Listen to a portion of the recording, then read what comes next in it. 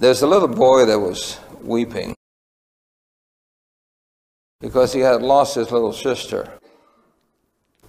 And as he was crying, there was a lady dressed in black who approached him, patted him on his head and said, "It's okay. You don't have to worry about your sister. She is in heaven." Well, the little boy, not knowing what heaven was concerned. Because he felt that since he didn't know what this was, he didn't like the idea that his little sister was in some strange place. I could relate to that because when my little sister died, I had the same experience. Somebody tapped me on my head and said, "It's okay. Your little sister's in heaven." And it troubled me because I had no idea what heaven was. And there are many people who don't. They hear all sorts of different ideas about heaven. But what does the Bible say? Let's pray together as we study. Heavenly Father, we thank you for thy word and ask for your Spirit to guide us and give us understanding about this most important topic. In Jesus' name we pray. Amen. The other night we studied about death. And Paul, the great apostle Paul, actually wrote a lot about death, but he wrote it from the perspective of hope. Most people don't see death as something hopeful. They see death as something terrible. But Paul had visions, and he was a very meek and humble person. And one particular time, he writes in a way that it seems like he's talking about somebody else. He's really talking about himself. John did the same thing. The Apostle John, when he wrote, he would say, "He whom Jesus loved," rather than saying "me." He was simply just trying to not take credit or bring attention to himself. Paul wrote, "I knew a man in Christ about 14 years ago, whether in the body I cannot tell, whether out of the body I cannot tell. God knoweth." How many of you have had a dream that was so real that you didn't really know if you were there or not? Any of you have had that kind of dream? Some of those dreams you want to wake up from. Some of those dreams you wish you can go back and take up the next chapter. How many of you have felt that way? You wish you can go back to that dream. It was such a wonderful dream. Well, Paul had a dream. And he says, such an one was caught up to what heaven? The third heaven. Now that kind of surprises people because Paul is using here language that most people haven't heard before. Notice he's mentioning the third heaven. And so, what is it that Paul is really saying as he goes to this place called the third heaven? It is actually paradise. It is what? Paradise. How that he was caught up into paradise and heard unspeakable words which it is not lawful for a man to utter. He was so impacted by what he saw that he didn't feel at ease to speak about it. However, he calls it the third heaven, or he uses the word paradise. So what is it? Well, let's consider what the Bible means by the word heaven. There are three distinct heavens. How many? Three distinct heavens. One heaven is the heaven where the birds fly. If you notice, it says, "By them shall the fowls of the heaven or of the sky have their habitation, which sing among the branches."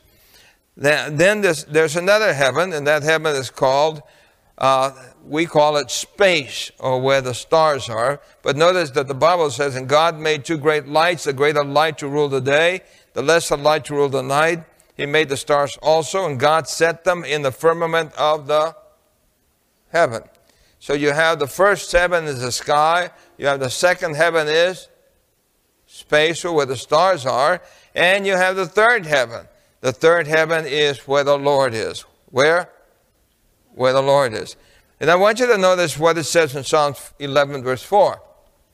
The Lord is in his holy temple. How many of you have sung something like that in church services? The Lord is in his holy temple. All right? That's where it comes from. That's where the verses come from. But notice it said, the Lord is in his holy temple. The Lord's throne is in heaven. His eyes behold, his eyelids try the children of men. So the Bible then calls a place where God is heaven.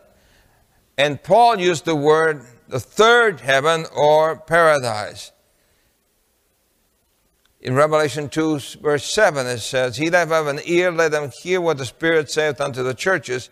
To him that overcometh will I give to eat of the tree of life, which is in the midst of the paradise of God. So now we find then that the third heaven is where God is, and it tells us that the tree of life is in that place called paradise. And then Revelation 22 verse 1 tells us that that tree of life is actually by the throne. Notice it said, he showed me a pure river of water of life, clear as crystal, proceeding out of the throne of God and of the Lamb. In the midst of the street and on the other side of the river was their tree of life, which bare 12 manner of fruits, yielded her fruit every month, and the leaves of the tree were for the healing of the nations. So you have then the first heaven, the second heaven, and the third heaven. Tonight we will not spend time talking about the first heaven, nor about the second heaven. Tonight we're going to spend time talking about the third heaven. The one where God is, where his throne is, and where the tree of life is.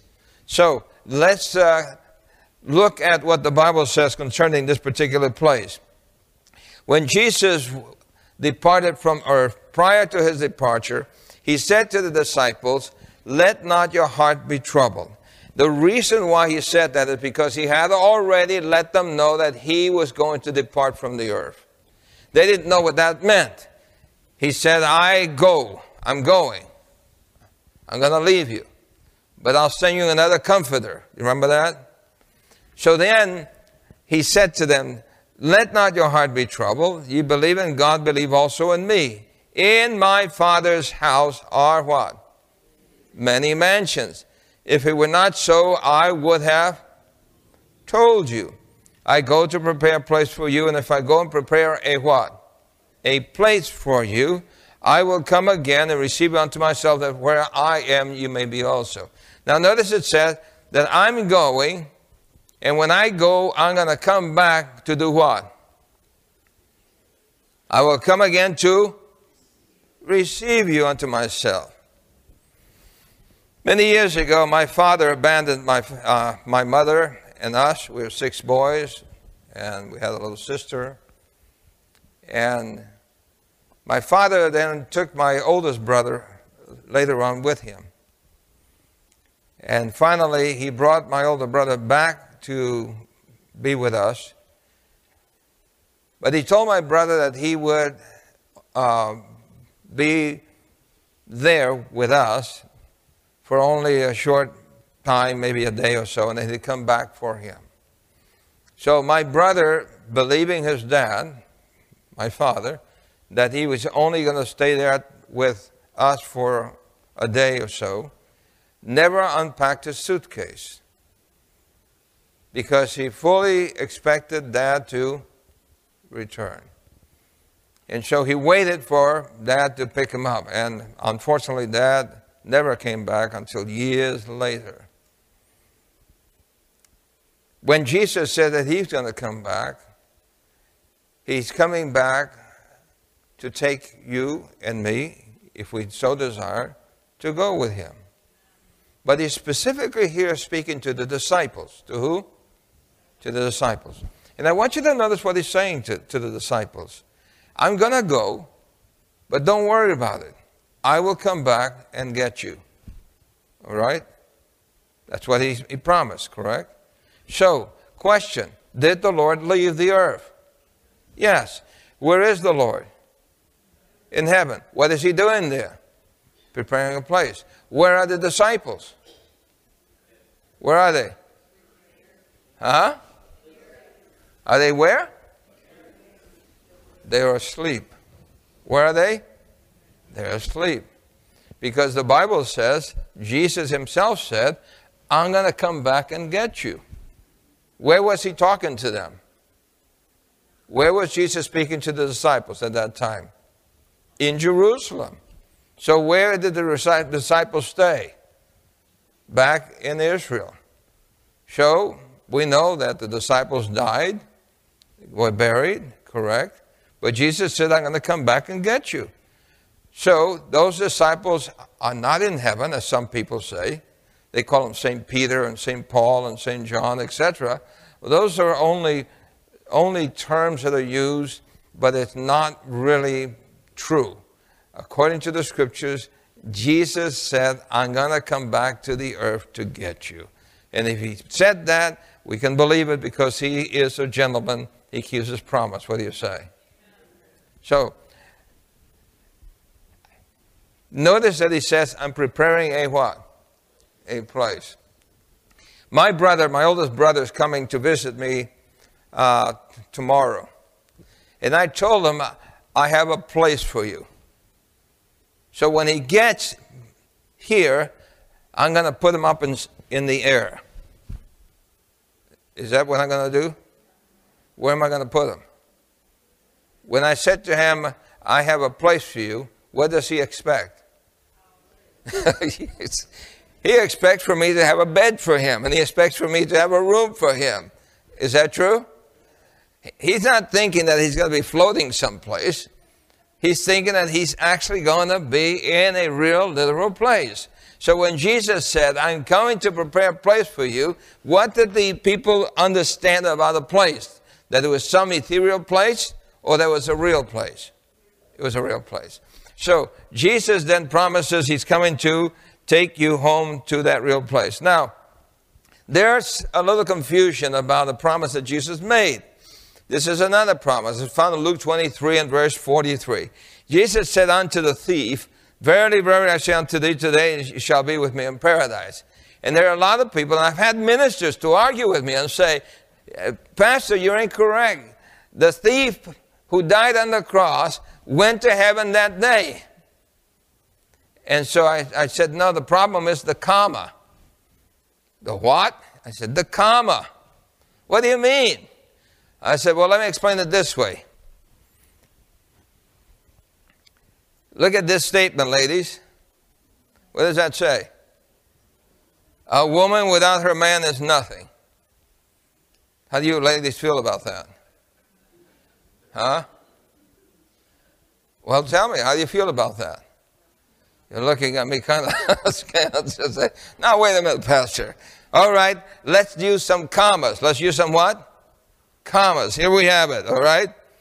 Same sentence. Now, notice what happens. A woman, comma, without her, comma, man is nothing. Now, what happened? What happened? The ladies are rejoicing now. Do you see that? But I used the same words. The only thing I changed was what? The comma. And in Greek, there are no commas. I've studied Greek, and I know that. There are no commas in Greek. And so what happened was that when they translated what Jesus said, they put the comma in the wrong place.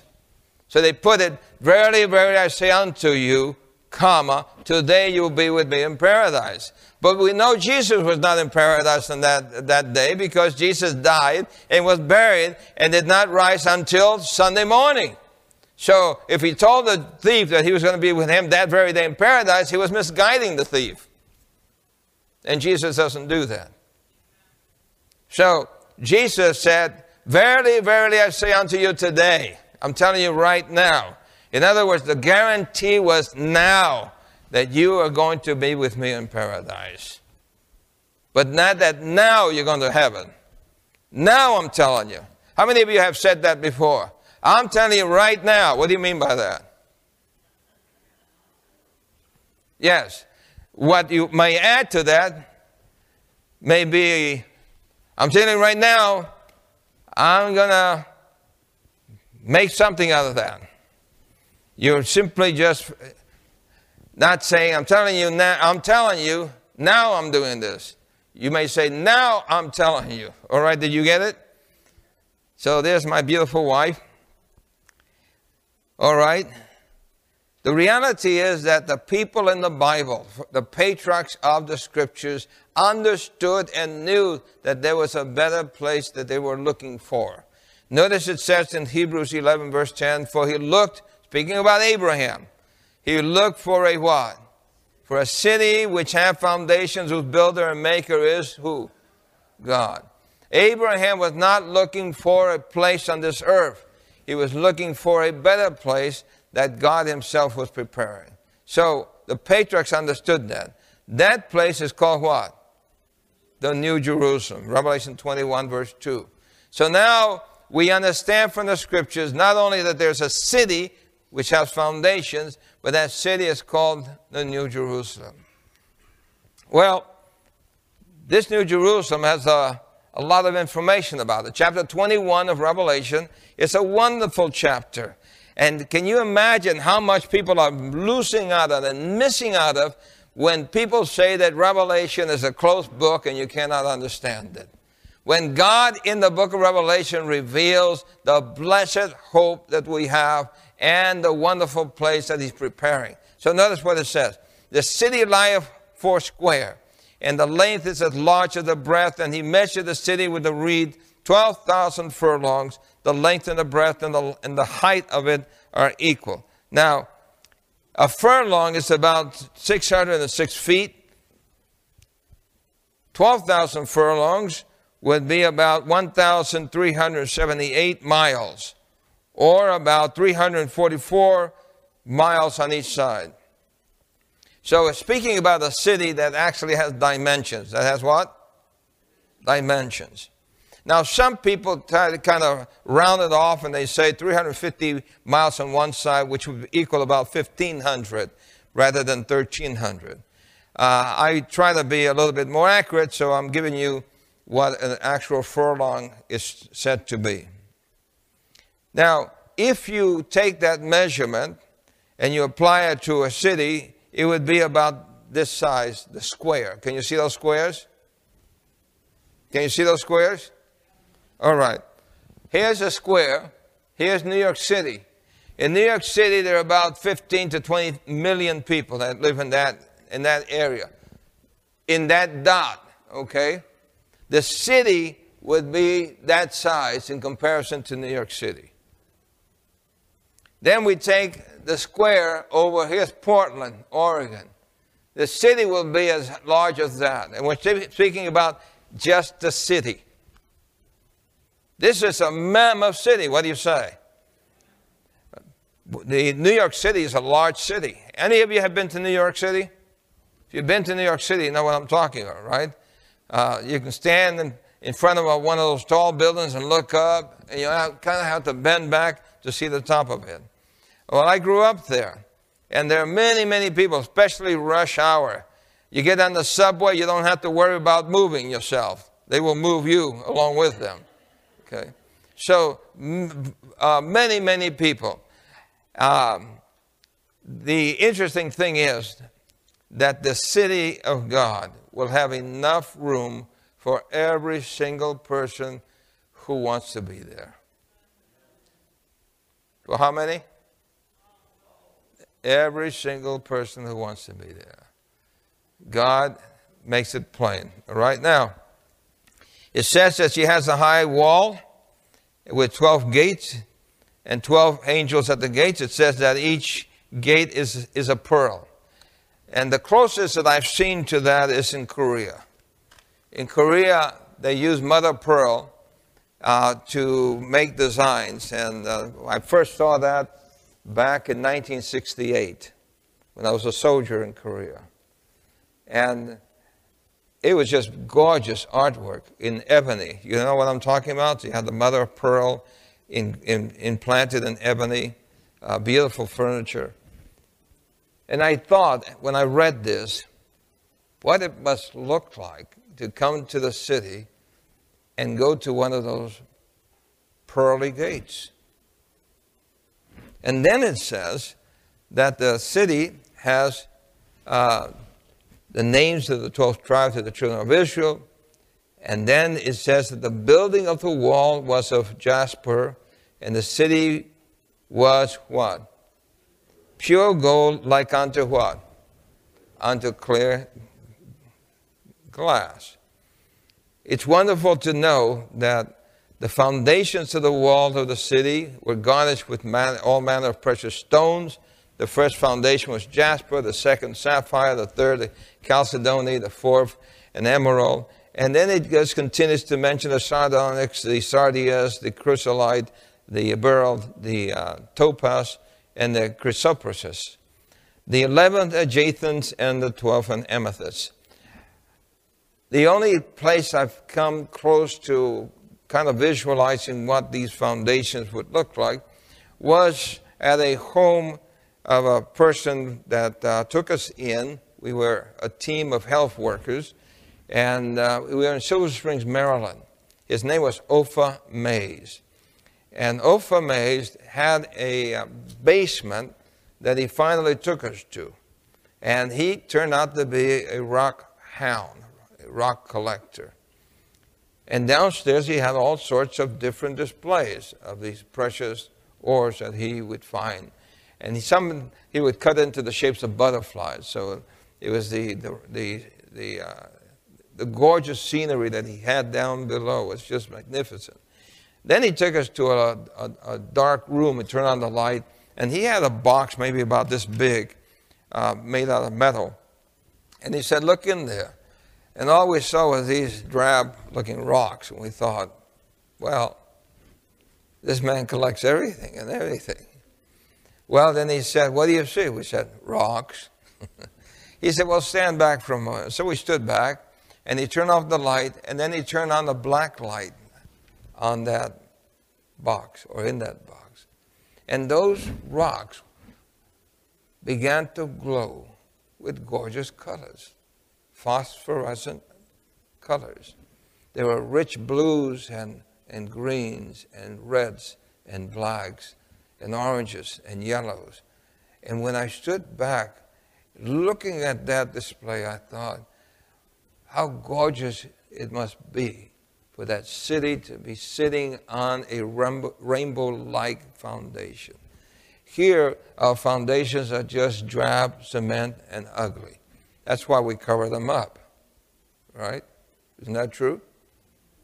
But there, God doesn't cover it up. He wants you to see the gorgeous display of the colors. Here are some of the gems that are used in their colors. If you can see the different colors, what a spectacular city that will be. Then it says that the streets of the city was of pure gold, as it were transparent glass. What's interesting is that God is not interested in just using the gold that we have here. He's putting together a city with transparent gold. What kind of gold? Transparent gold. And I know that for centuries people laughed at this funny story in the Bible about gold, streets of gold, and transparent gold. Whoever heard of transparent gold? Gold that you can look through and see. Well, the reality is, science in my day was not up to what they finally discovered, that they could make transparent gold. And transparent gold is being utilized in a lot of applications today. Here is a sample. Do you see those windshields there in that airliner? If you can see the it's kind of bluish over here. Can you see that? And over here, if you look at an airliner's windshield, at the right angle, it'll have kind of like a baby hue color. That bluish color is transparent gold. And by the way, those windshields, as small as they look, cost about $30,000 to $40,000. The reason is that there are two windshields, two glasses that are put together, and sandwiched in between is a film of transparent gold.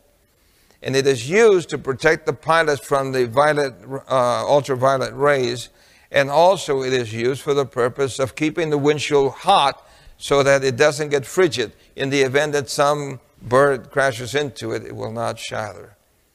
And the interesting thing is, and the reason I know all the details is because there happened to be a Seventh-day Adventist technician that I ran into, and I was talking to him about transparent gold. He said, I know all about it. So I said, well, what do you know? He said, I installed the windshields on the airplanes. I said, you do? He said, yes, I've been doing that for years. So I said, well, give me some more information. He's the one that told me that it takes 200 bolts to put that thing in and keep it in place. Then he said that they actually test the windshields in a very, very, very strange way. They'll take a bird about the size of a turkey, all right? A dead bird, of course. And then they will put it in a cannon. And then they'll blast that bird into the windshield. And if the windshield does not shatter, then they install it on the airplane.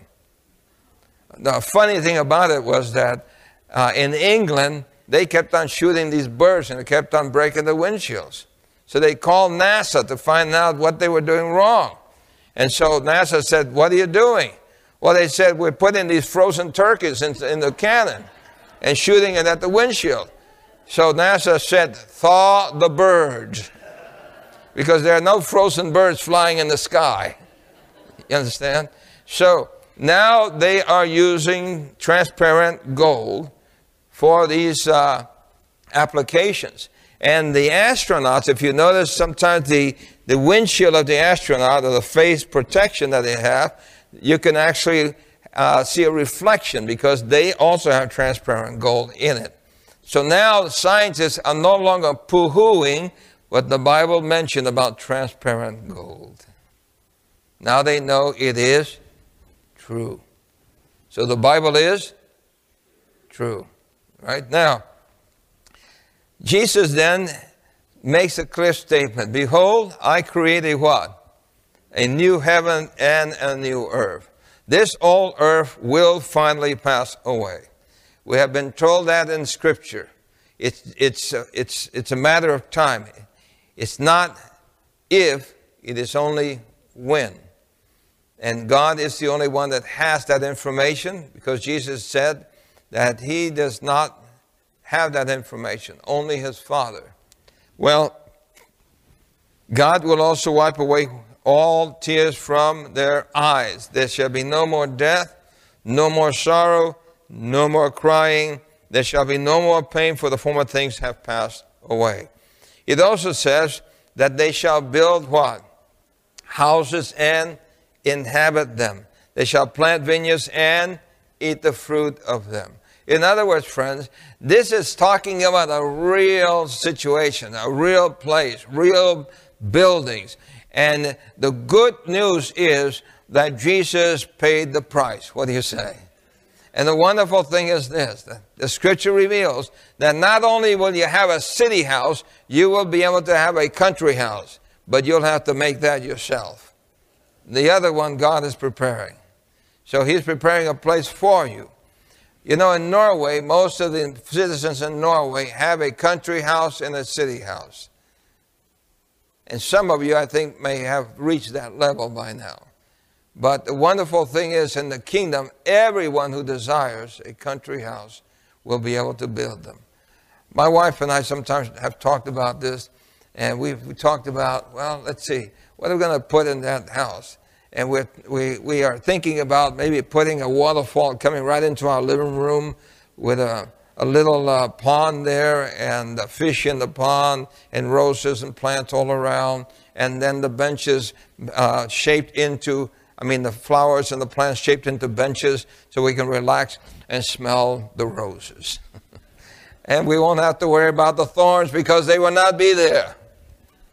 Anyway, they shall not build and another inhabit. They shall not plant and another eat. For as the days of a tree shall be the days of my people. And my elect shall long enjoy the work of their hands. Isn't that marvelous? If we just stopped here, our hearts should be strangely warmed to know that God is preparing something beyond our comprehension. And to think that God is doing all that for who? For you and for me. Good news. There's something else. The wolf also shall dwell with the lamb. The leopard shall lie down with the young goat. The calf and the young lion and the fatling together. People think that this is not true. A lion lying down with a lamb can't happen. Well, how many of you have seen this book or read this book? Any of you? One or two have read it? Okay. The rest of you have never seen that book. Well, it's called Little Tyke. It's a true story of a gentle vegetarian lioness. Of a what? Did you hear what I said? It's a true story of a vegetarian lioness.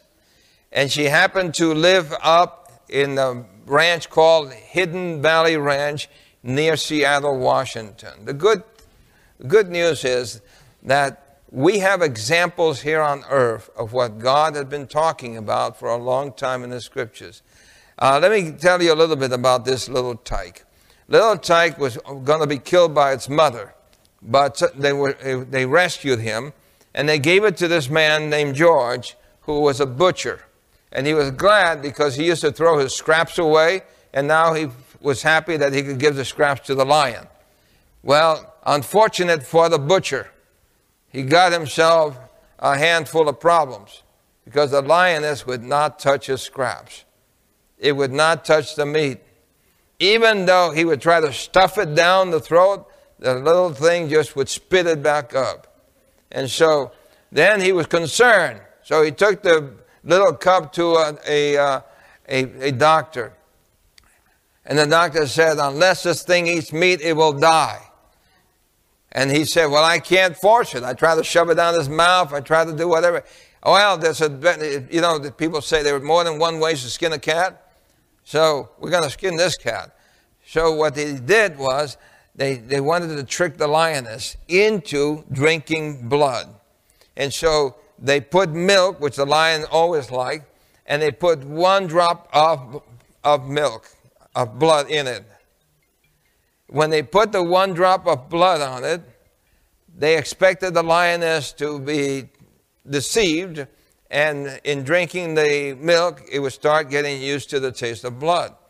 The sad thing for those who are attempting that is that as soon as the lioness smelled the 1 drop of blood in the milk, it would not touch the milk.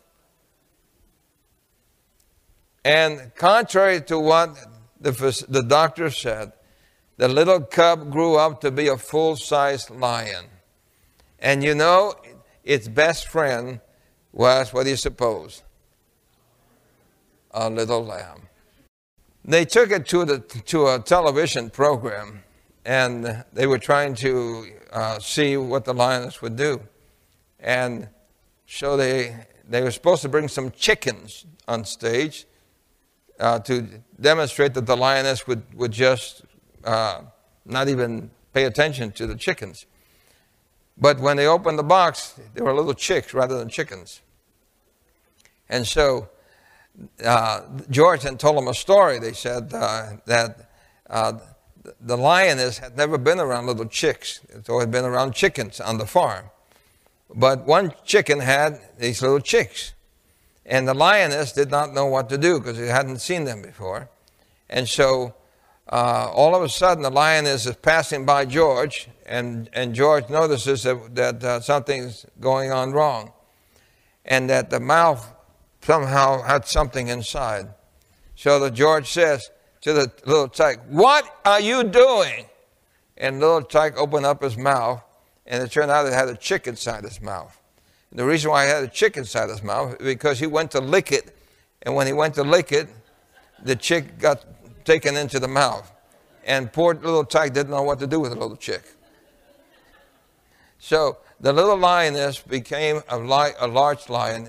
And the truth of the matter is that if it can happen in this old earth, it can happen in the kingdom. What do you say? Well, there'll be no more death, no more sorrow, no more pain. For as the new heavens and the new earth which I will make shall remain before me, saith the Lord, so shall your descendants and your name remain. It shall come to pass that from one new moon to another, and from one Sabbath to another, shall what? all flesh come to worship before me, saith the Lord. My friend, God did not make you a phantom or spirit. God made you a real living being. And God made you to enjoy the pleasantries that He provided in Eden. But because of sin, it brought an end to that temporarily. But God did not give up on us. Thank the Lord for that. He continued to work on saving us until He went to the cross. He paid the full price to guarantee that anyone who so chose could make it to a real place with real people, eating real food. I was in Romania speaking about the tree of life. And it says that the tree of life bears 12 fruit every month. How many? 12 fruit. And again, for a long time people thought that that's ridiculous. A tree can only bear, if it's an apple tree, it only bears an apple tree. Now we know that horticulturists have figured out how to put 3 fruits to grow on one tree. So we know that it's being done now. But the Bible says there'll be the tree of life with 12 different fruits. And I was in Romania speaking about the tree of life. And I thought, I'm going to make these people have water in their mouths, you know. And I said, you know, one of the things I hope happens, and that is that one other fruit is a mango. And I thought that when I would say mango, all their mouths would start watering, like mine is right now. Okay. But nobody seemed to be interested in what I was saying. The reason for it is that afterwards somebody came up to me and said, "What's a mango?" They didn't know what a mango was. But I'll tell you, they are delectable, aren't they? Any of you like mangoes?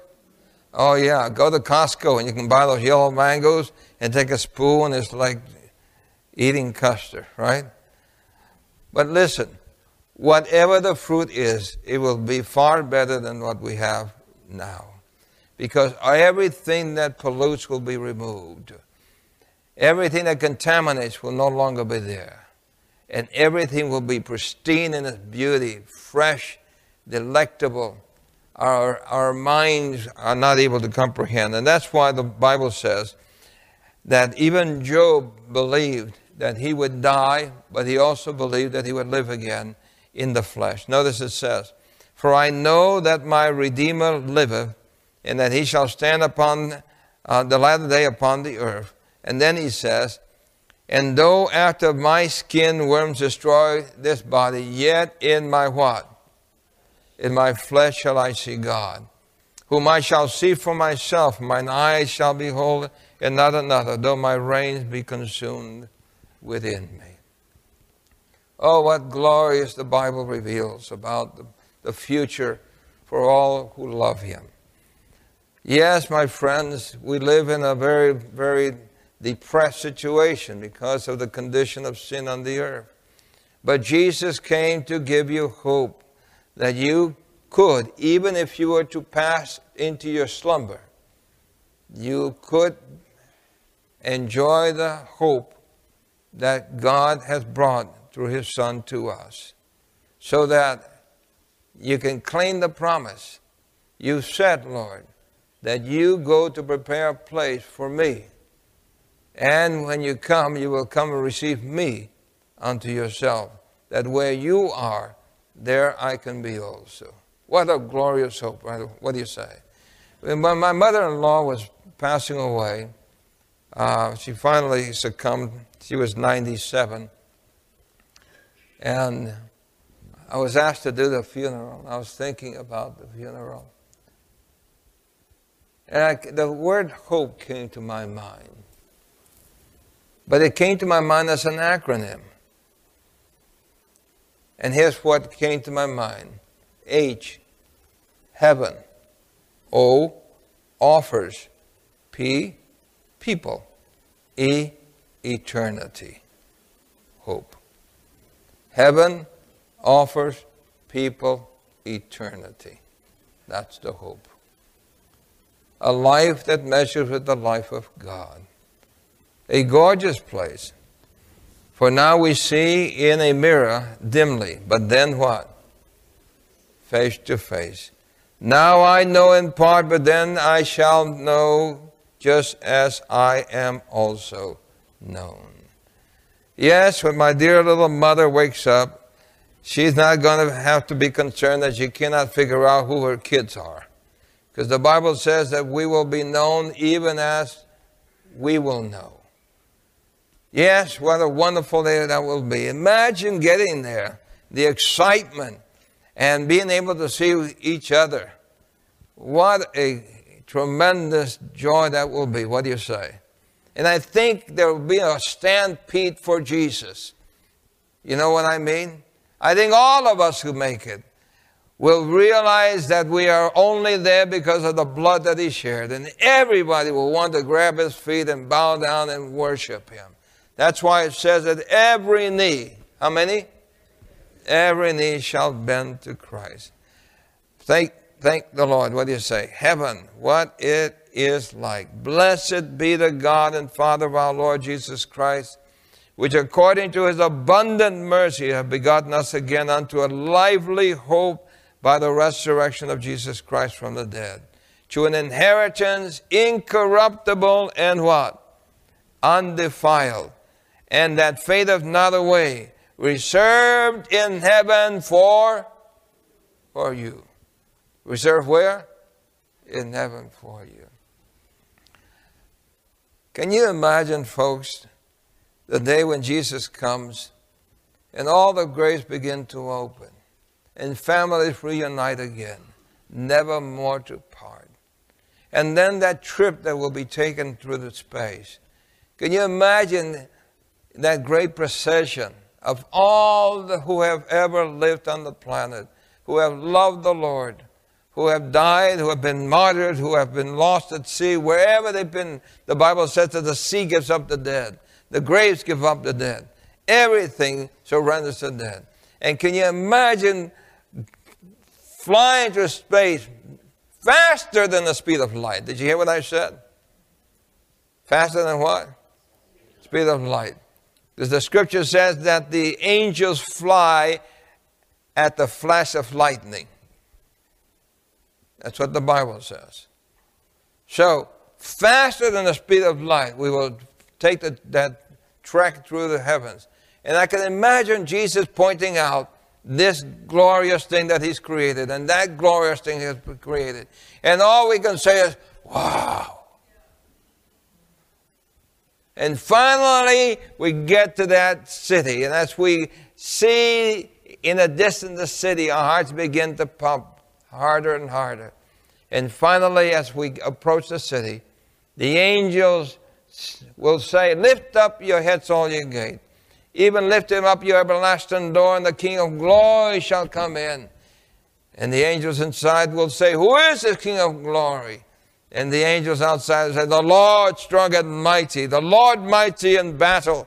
Lift up your heads, all you gates. And finally, those doors will be opened up. And we'll be able to enter in. And then finally, can you imagine walking on streets of transparent gold?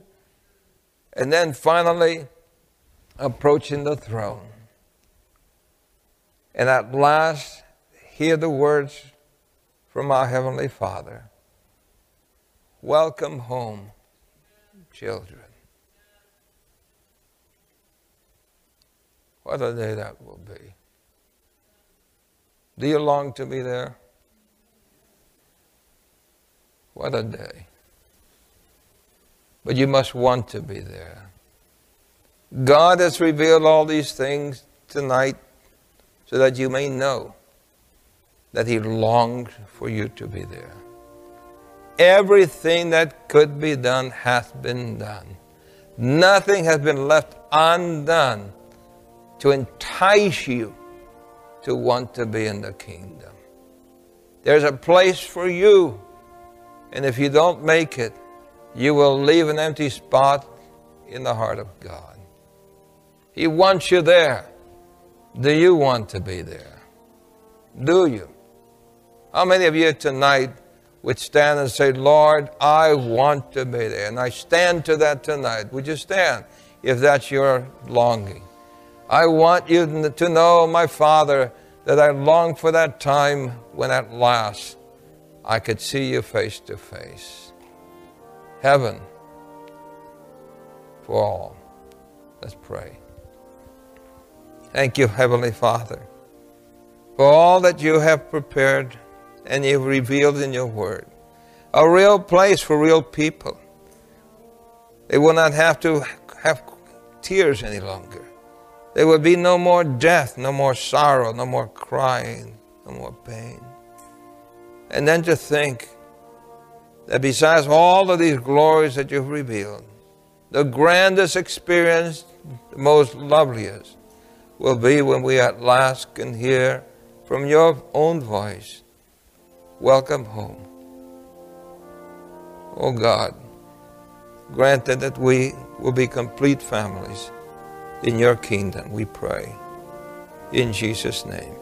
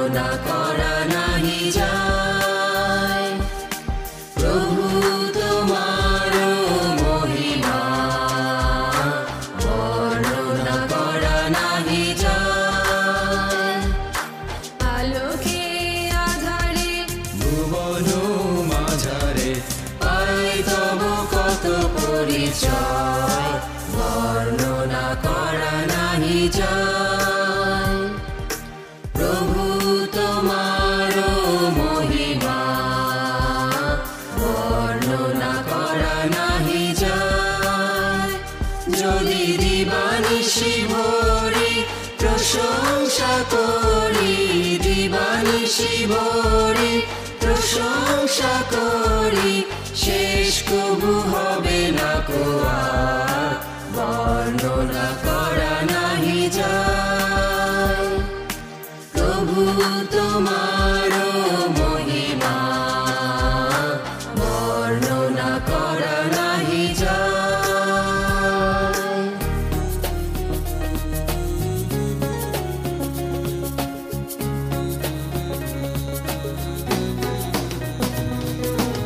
আমার মুখের বাক্য আমার হৃদয়ের ধ্যান যেন তোমার নিকট গ্রহণযোগ্য হয়। আমার মুখের বাক্য আমার হৃদয়ের ধ্যান যেন তোমার নিকট গ্রহণযোগ্য হয়। হে প্রভু বন্ধু যিশু, হে প্রভু বন্ধু যিশু, হে প্রভু বন্ধু যিশু, হে প্রভু বন্ধু যিশু। আমার হস্তের কার্য আমার পদচিহ্ন যেন তোমার নিকট গ্রহণযোগ্য হয়। আমার হস্তের কার্য আমার পদচিহ্ন যেন তোমার নিকট গ্রহণযোগ্য হয়। হে প্রভু বন্ধু যিশু, হে প্রভু বন্ধু যিশু, হে প্রভু বন্ধু যিশু, হে প্রভু বন্ধু যিশু। আমার চোখের দৃষ্টি আমার মনের চিন্তা যেন তোমার নিকট গ্রহণযোগ্য হয়। আমার চোখের দৃষ্টি আমার মনের চিন্তা যেন তোমার নিকট গ্রহণযোগ্য হয়। হে প্রভু বন্ধু যিশু, হে প্রভু বন্ধু যিশু, হে প্রভু বন্ধু যিশু,